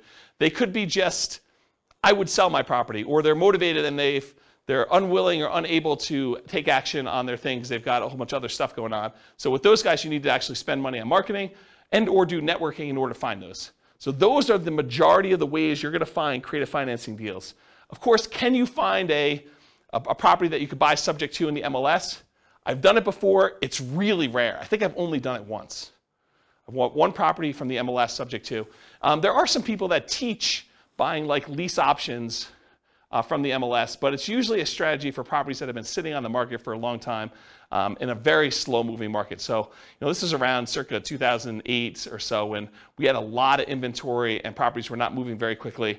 And one of the solutions that investors would go to is they'd go to properties that were listed in the MLS, and they would say, look, I know you had your property listed for sale. It's been on the market for 6 months. You guys haven't had any offers. How about I do a lease option? You stop the bleeding, especially a property that's vacant. I'll stop the bleeding. I'll come in here and I'll make payments on it, and then I'll agree to buy it from you for this price a year or 2 or 3 down the road. And I think for some sellers, that was a good solution to their problem. And I think if we got into a soft market again, I think that could come back. With as hot as the market has been for the last, whatever it is, I think the probability, you can still find them, but the probability of finding those is lower with a really hot market. And then I think really occasionally, especially with a loan assumption, you may be able to find real estate owned. Right now, there's so few properties that have been foreclosed on. I think we're literally at all-time lows. I was looking at some stats on this recently. But eventually, that comes back around. There'll be some people that have foreclosures, and the bank will take back properties, and some banks actually keep their own properties on their books, and they call it real estate owned. And you may be able to go to a bank and get them to agree to sell you a property, and they may be willing to do some type of loan assumption or owner financing, but it's from a bank, so it's really more traditional financing. But I think you could find some deals that way. And then wholesalers. Imagine you're out there, but you don't have the money to do a deal, but they decide to come and wholesale the deal to you, and you have the money to do it. So you can find people that are like you out there trying to find deals that they can't take down themselves or unwilling to take down if it doesn't meet their criteria. Any questions on finding deals? Sweet. So to analyze deals, you can use the spreadsheet, realestatefinancialplanner.com/spreadsheet. It's the world's greatest real estate deal analysis spreadsheet. That's the humble name for it. And so you can go ahead and just use that for doing your rental property analysis when you're buying a property. Just put in, what you're putting down on the property, what you're going to get for income on the property, and you can do all the analysis you need to for that. Any questions on analyzing deals? I probably need to do like a class on how to analyze deals, like how to fill out the spreadsheet, right? Or no one needs that? No one needs that? Wow, okay, I won't do it then. Sweet, save me a night. All right, market conditions. Really, no one needs it, huh? That's good. Market conditions. So, and ideally, markets where you can find properties with flexible sellers willing to accept creative financing. I think that's the definition of the markets that work for this. Markets with at least decent demand. Sometimes you can find deals, but it's really hard to liquidate the deals, and that's why you can find them. So I think you have to kind of balance those out. You need to find a deal that's good enough where you can actually make the deals work on the exit side. It is challenging in markets where sellers have lots of options. If a seller can go list their property, get 20 offers the next day by putting in the MLS, it's really hard to get your creative financing deal accepted. Really hard, right? I mean, if they have options of 20 offers, 5 of them are all cash, above asking price, no contingencies whatsoever. Another 10 of them are above asking price but with loans, and 5 of them are at list price or slightly below because they're just not in touch with reality. What solution do you offer them as someone coming in with creative financing, right? That's the hard part. You need to have a solution that you can offer to somebody that solves the problem. And if they have the ability to solve their problem another way, it's going to be really tricky for you. And then also a challenging market is low buyer demand. If you can't get rid of your property, if you can't put a tenant buyer in there, that's problematic. If it takes you 6 months to put someone in your property, that's going to be just going to be a challenge for you. You can make those numbers work, but you got to buy those deals a lot better. Okay? Any questions on market conditions? Cool. Accessibility, availability, these can be hard deals to find, no doubt about it. Got to do marketing in order to find them. Need to find sellers willing to accept creative financing, so you're usually solving a seller's problem. Watch out, strong availability might mean it can be harder to sell in a reasonable time. One reason sellers can be motivated because it can be difficult property to sell. So there have definitely been deals where I'm like, yeah, I could see why you'd want anyone to come in and take over this property from you because I don't want this property either. It's bad. I just have no interest in dealing with the problems. I don't want to take on those issues. And so, there may be times when you're like, yeah, pass. Some markets are much easier than others. Talked about that. It's harder, but you might be able to invest in remote markets to find these deals. So it doesn't have to be your market. If you're in a market and your market's still on fire, you can go to other markets and do these. It's just different skills, different strategies. You got to start doing this remotely. And then you got all the challenges of doing remote investing. Can be done, but making trades. Can you use your retirement account to do these? Yes, you can. Yep. So you can do this. And because it doesn't have to be like non-recourse loans, and the lender's not going to set 35% down payments or whatever they're doing for doing loans to your IRA or your 401k. These can be very attractive to do in your retirement accounts. So because there's no pre-existing conditions from the sellers with their financing. We're taking over a loan subject to. We're getting an option or a lease option on a property.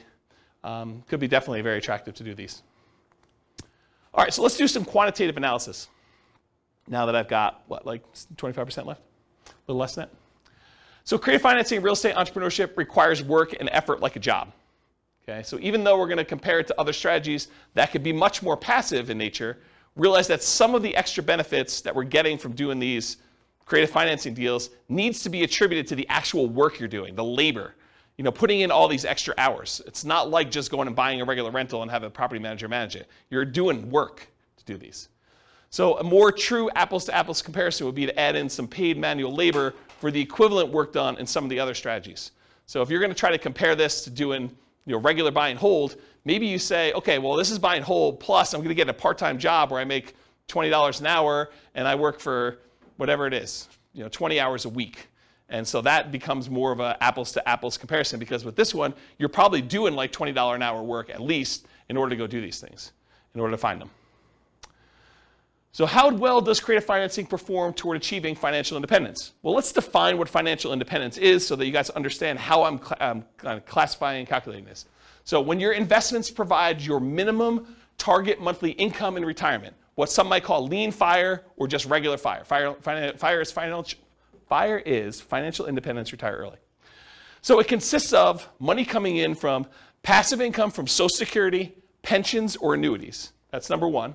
So any money you have coming in from Social Security, any pensions you have, or any annuities that you bought that are bringing money in, that's passive income. Plus any net cash flow after all expenses on your rental properties.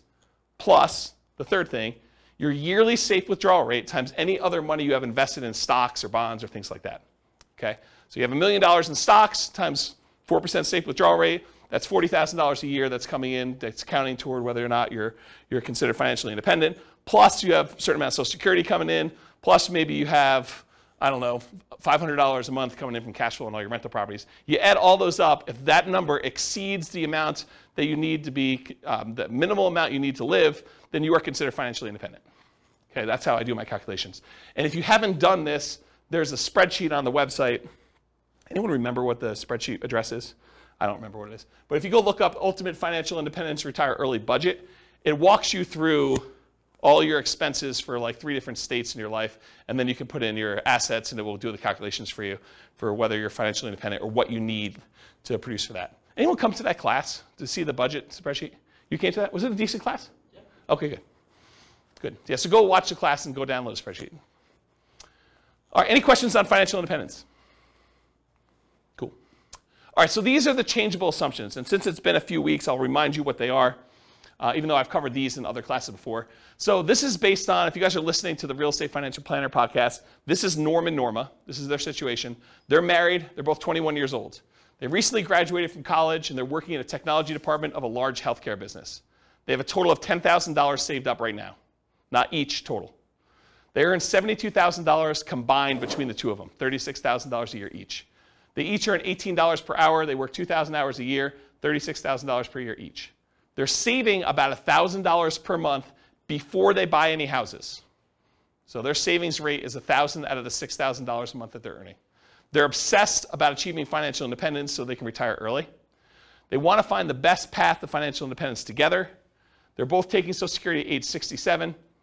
And I estimated Social Security based on them working until they are 67, which may not always be the case.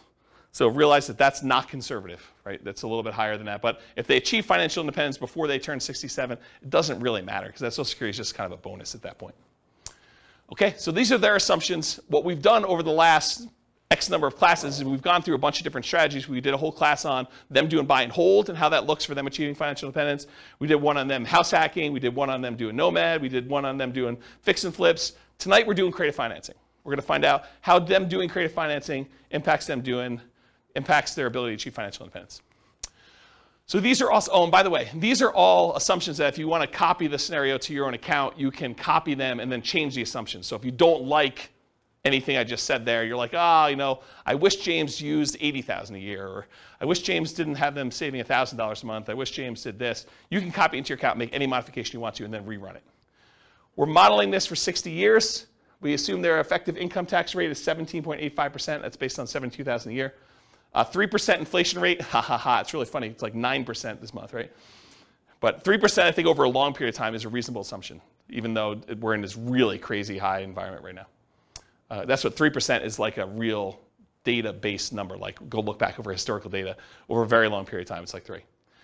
Mortgage interest rates, I'll show you those on the next slide, but they're on your handout too. If you didn't get a mortgage handout sheet, did you get a mortgage handout sheet? Can I have yours? You guys have your own copies, right? Yep. You guys got them too, right? Everyone got a mortgage sheet? We'll talk about those in the next slide, but those are the interest rates I used. Then a 4% yearly safe withdrawal rate.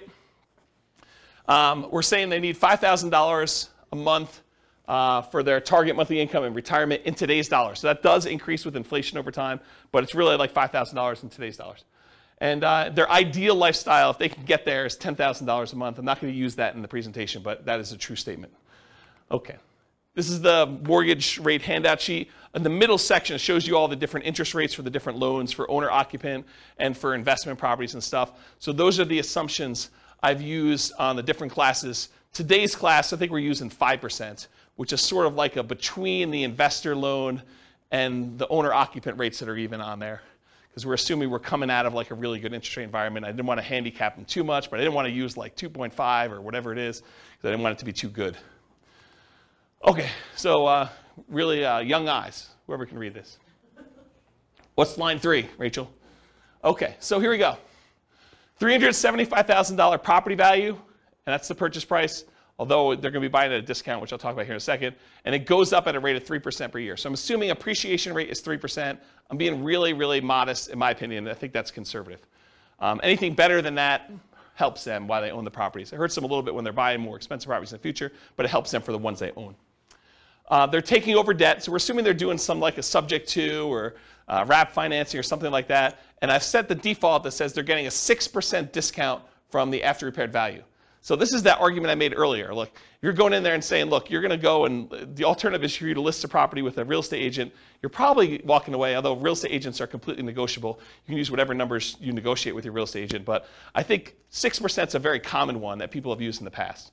So what we're saying is, we're going to buy the property at a 6% discount. Like what they would net if they walked away from a real estate agent is some way of looking at that.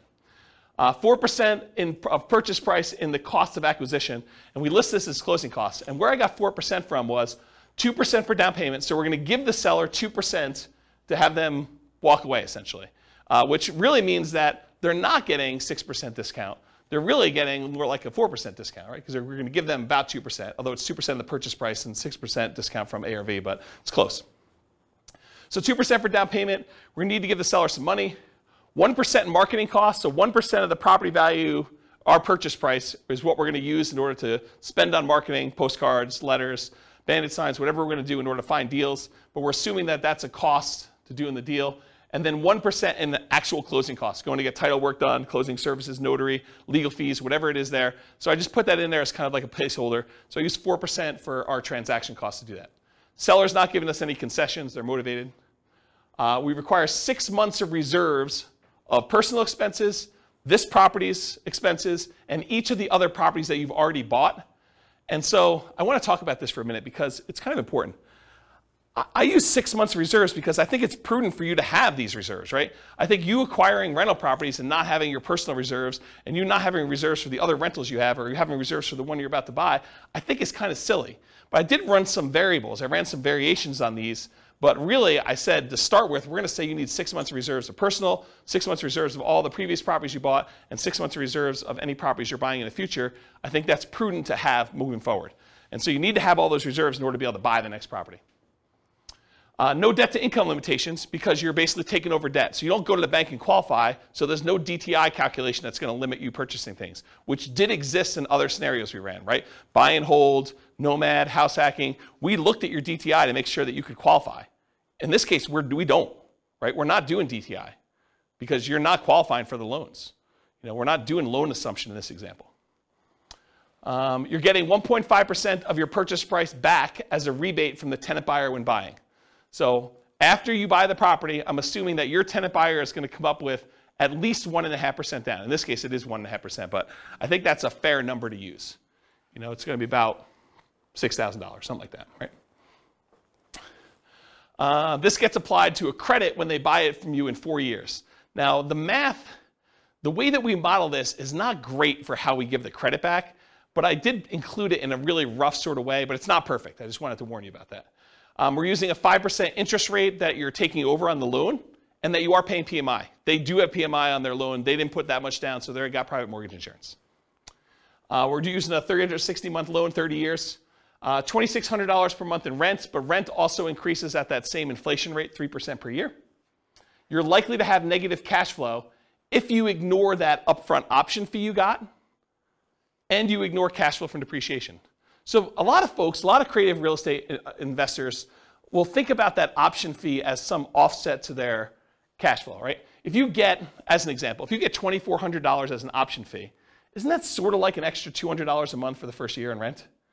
So if you were like negative $100 a month on rent, but you got $2,400 in the option fee, it's not really negative $100 a month in rent if you really got the option fee up front. You just got like prepaid rent up front. Now it does count as a credit to them when they buy, so it's not like it's really that way, but it does offset some negative cash flow. And if you're getting $6,000, that offsets a lot of negative cash flow, right? If you get $6,000 option fee up front, it's like $500 a month for the first year, or $250 a month for 2 years, or whatever that is for 3 years. I can't do the math in my head. So we're not counting that. We're not thinking about that. We're not counting the cash flow from depreciation. 3% of the monthly income is the assumed vacancy rate. 10% of the monthly income is the assumed maintenance rate. Although if you've got a tenant buyer in the property, you could argue your maintenance rate is probably going to be a little bit lower, because usually a tenant buyer, someone who's buying the property, is going to take care of the property a little bit better than just a regular old renter. And you could negotiate that they're responsible for the first X in maintenance on the property too. That's another way to structure this. I'm not going to talk about how we calculate taxes and insurance, but we are calculating, it's on there. And then I'm not going to go into details about how we calculate the depreciation benefit, just for the sake of time, but I do have that in there as well. Let me get a drink because I'm losing my voice. You guys hear my voice, or is it just like in my head? You hear it? Sometimes it's hard to tell if it's just in my head or not. Because you listen to yourself on recording every once in a while, and you're like, do I really sound like that? I guess I do. So buy up to 15 properties. Oh yeah. So basically I'm saying they can have up to 15 properties that they've acquired at any given time. I cap them at 15 because in some of these cases they're able to buy like an infinite number, right? Like they eventually get to the point where some of the deals start popping, they've got a lot of money in their bank accounts, and really they could go spend an unlimited amount of money in order to do any number of deals that they want. And I wanted to set a reasonable limit. I thought 15 sounded about right. Do you guys think 15 sounds right? Is it too low or too high? 15 right or no? Okay, 15 sounds good. I do run some variations there, how long you're actively buying for. Oh, I only buy properties for 10 years. Because if I keep running this for, a lot of times you're financially independent before 10 years, or like shortly after 10 years. So I basically stopped acquiring properties at 10, and I did some variations where I extended it out a little bit more, made it shorter, but yeah, 10 years is arbitrary. And then I buy up to 15 properties. We sell them to a tenant buyer after 4 years. Historically, over a large data set, it takes about 3 different tenant buyers in order to have a tenant buyer close on the property. And so if you have a tenant buyer every year for 3 years, I used 4 years. This seemed a little bit more conservative. Could be longer than that, could be shorter than that. Depends on how you structure the deal, what happens in the marketplace, their ability to qualify, financing availability. A lot of variables in here. But I think 4 years seemed like a reasonable cutoff. You could extend it out if you wanted to. And I didn't count extra option fees you had, right? Like you put a tenant buyer in there, they could live in the property for a year and then decide not to buy. They don't get married, they get divorced, they no longer need the property, they're transferred out of the area for work, whatever the reason is. But there are times when that tenant buyer is like, I'm leaving, and they just leave their option fee, and now you got to go find another tenant buyer, and you get to collect another option fee by doing that. So I didn't count that. And then even after the 10 years, they're selling property. So they acquire them up to 10, and then we could sell them 4 years after that. And then when you sell, use 1% in closing costs. Usually you're going to negotiate to have the tenant buyer pay all the closing costs, but this is sort of part of that offset to give them that 1.5% credit back. So I sort of finagled it that way. That's where that came from. You're not paying any real estate commissions because you've got the tenant buyer you've already found, and the tenant buyer is buying directly from you, so there's no real estate commissions on the sale. There's a 25% depreciation recapture tax. So all that depreciation benefit you got, you're paying 25% tax on that number in order to do that. And that's conservatively high. It's really whatever your tax rate is with a max of 25. And then you're paying 15% long-term capital gains on whatever gains you had when you do that. And I do all those calculations to do it. Any questions on my assumptions, all of which you can change? After 10 years, if they sell all their houses, what do they do with their money? So after 10 years, when they sell all their houses, they are invested in stocks and they're using their safe withdrawal rate. I did not do any modeling where they mixed strategies.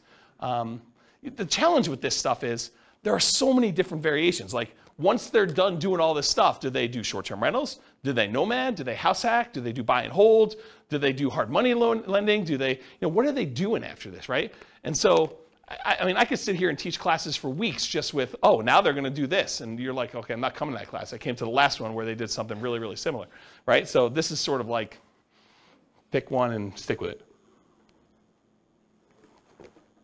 But I will add, you could go and model whatever you want, or if you're unwilling or unable to do the modeling, get me on the phone and we can do a paid consultation or something to do it.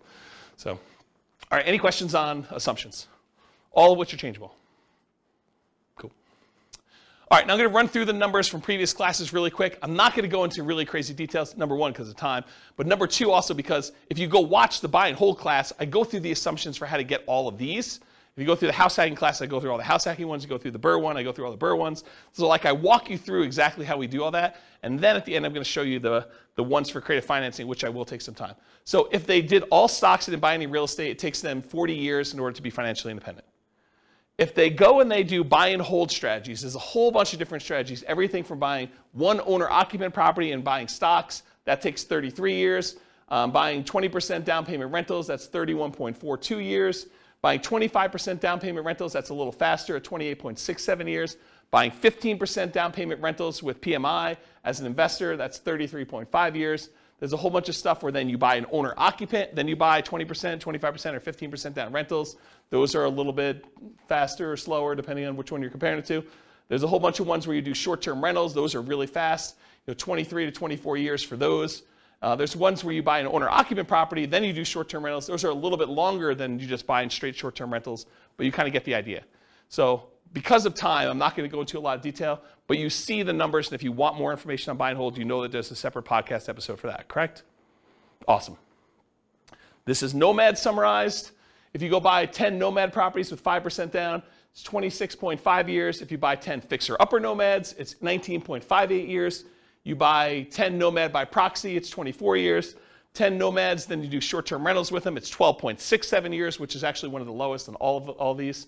You buy 10 Nomad properties and you get the house hacking roommates, either one roommate, two roommates, or three roommates, or four roommates. It ranges from 21, almost 22 years down to 17 years about with those different ones. If you do Nomads and you do lease option exits, it's about 31 years. If you do the ultimate real estate agent retirement plan, it's about 26 years. So go watch the Nomad class if you want details on any of those. We basically do this like class structure with Nomad for that. Here's the house hacking summary, and it went from vertical to horizontal because there's too many. And so it shows you all the different house hacking ones. I'm not going to go, but basically it's like how many different roommates you have and how many different properties you buy. So there's a whole bunch of variations on that, but here's the house hacking ones. Then I did Burr. There's three different Burr ones. There's doing Burr where you have, you leave 10% in the deal. That's almost 22 years. There's Burr where you leave 5% in the deal. That's almost 18 years. And then there's Burr where you can leave nothing in the deal, and that's just under 15 years for doing those. And then this is the quick turning class where you're doing flips, whether you're flipping like every 6 months, every 9 months, and how much you're making with the flip, 25K, 30K, 35K, 40K, 45, 50. If you do live-in flips, you do 2-year tax advantage flips, you do 2-year tax advantage live-in flips, you do all these different variations. So there's a whole bunch of different ones on here for all the different fix and flip ones. Go watch the fix and flip class for the numbers on that. And then here's the summary of all the ones so far. And what I tried to do to make it a little easier for you is I tried to color code them.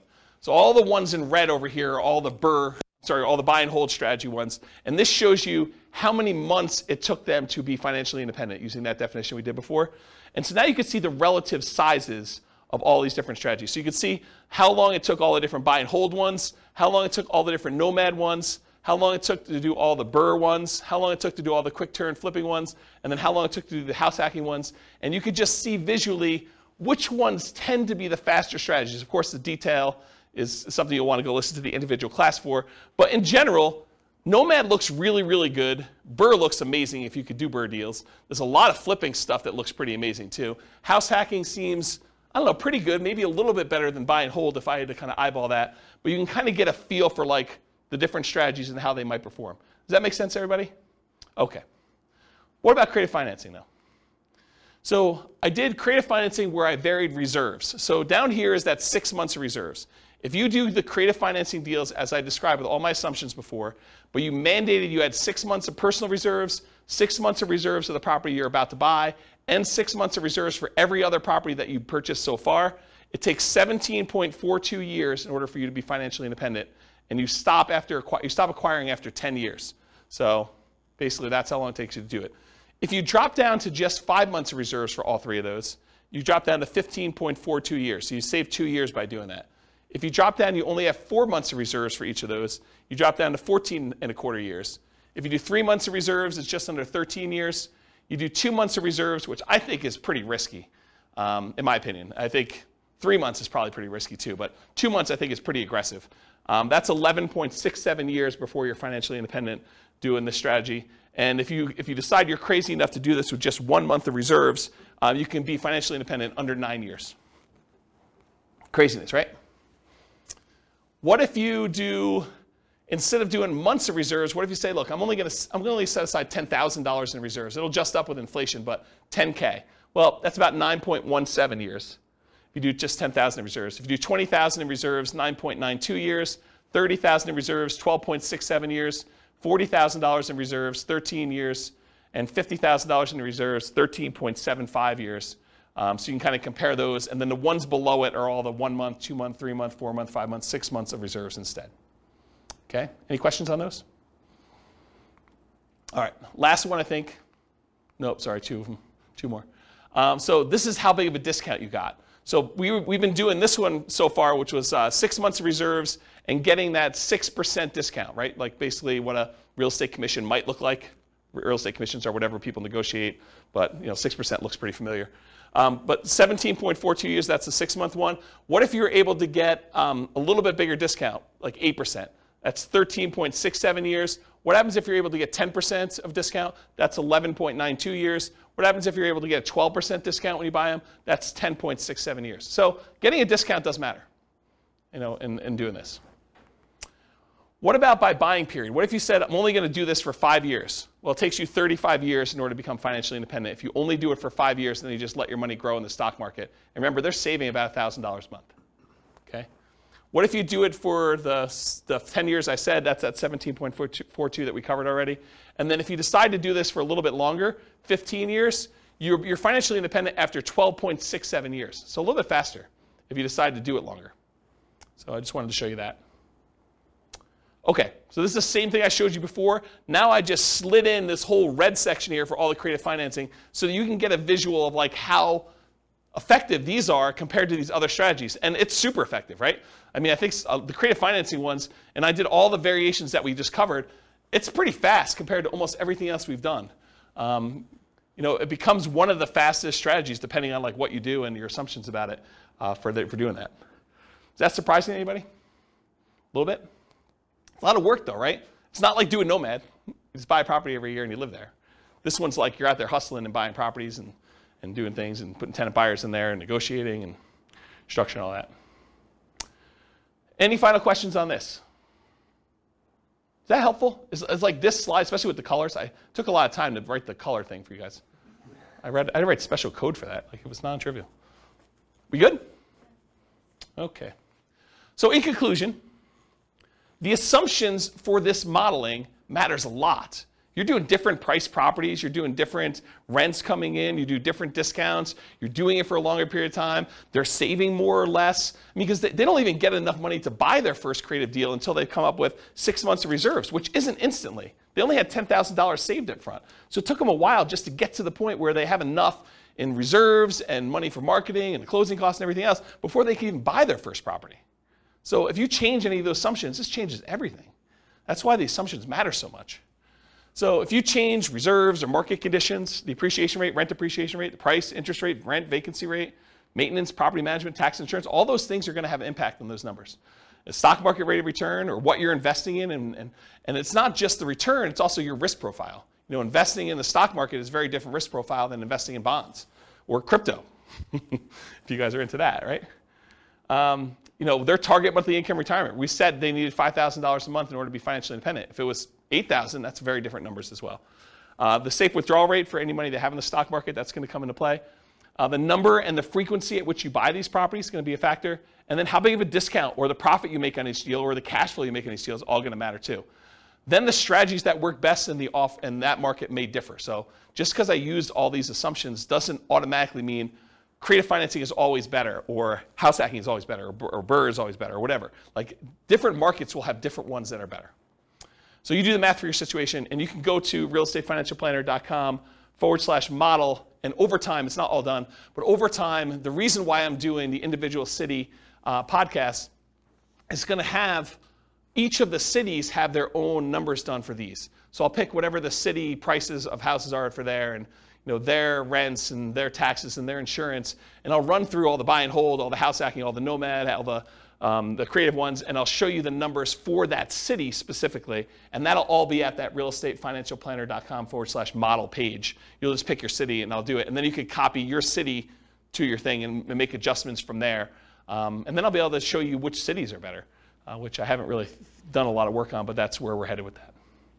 Yeah, questions? Remind me for the reserves. Yeah. What assumptions do you assume they're invested? Do you just assume they sit in In stock market. Okay. Yeah, so instead of modeling and saying, okay, they're 10% in cash and 90% in stock market, I said, look, we're just going to simplify this down, and all of it's at 8% in the stock market. Okay, I thought that was it. I just Yeah. there was Yeah. a separation between that and like other investments. Yeah, we can model it differently. It's just a pain in the butt. And for the level of detail we're doing, I mean, there's so many things that are variable in this stuff that we're just not making variable at. I just remember you talking about reserves the same way before, so that's why I was. That's the benefit of me teaching the same class 10 times, is that I say something different one time, and you're like, oh, I didn't realize he was talking about it that way. Yeah. Okay, any questions? Because that's all I got, and I am like at time, and COVID voice and everything. Is that helpful?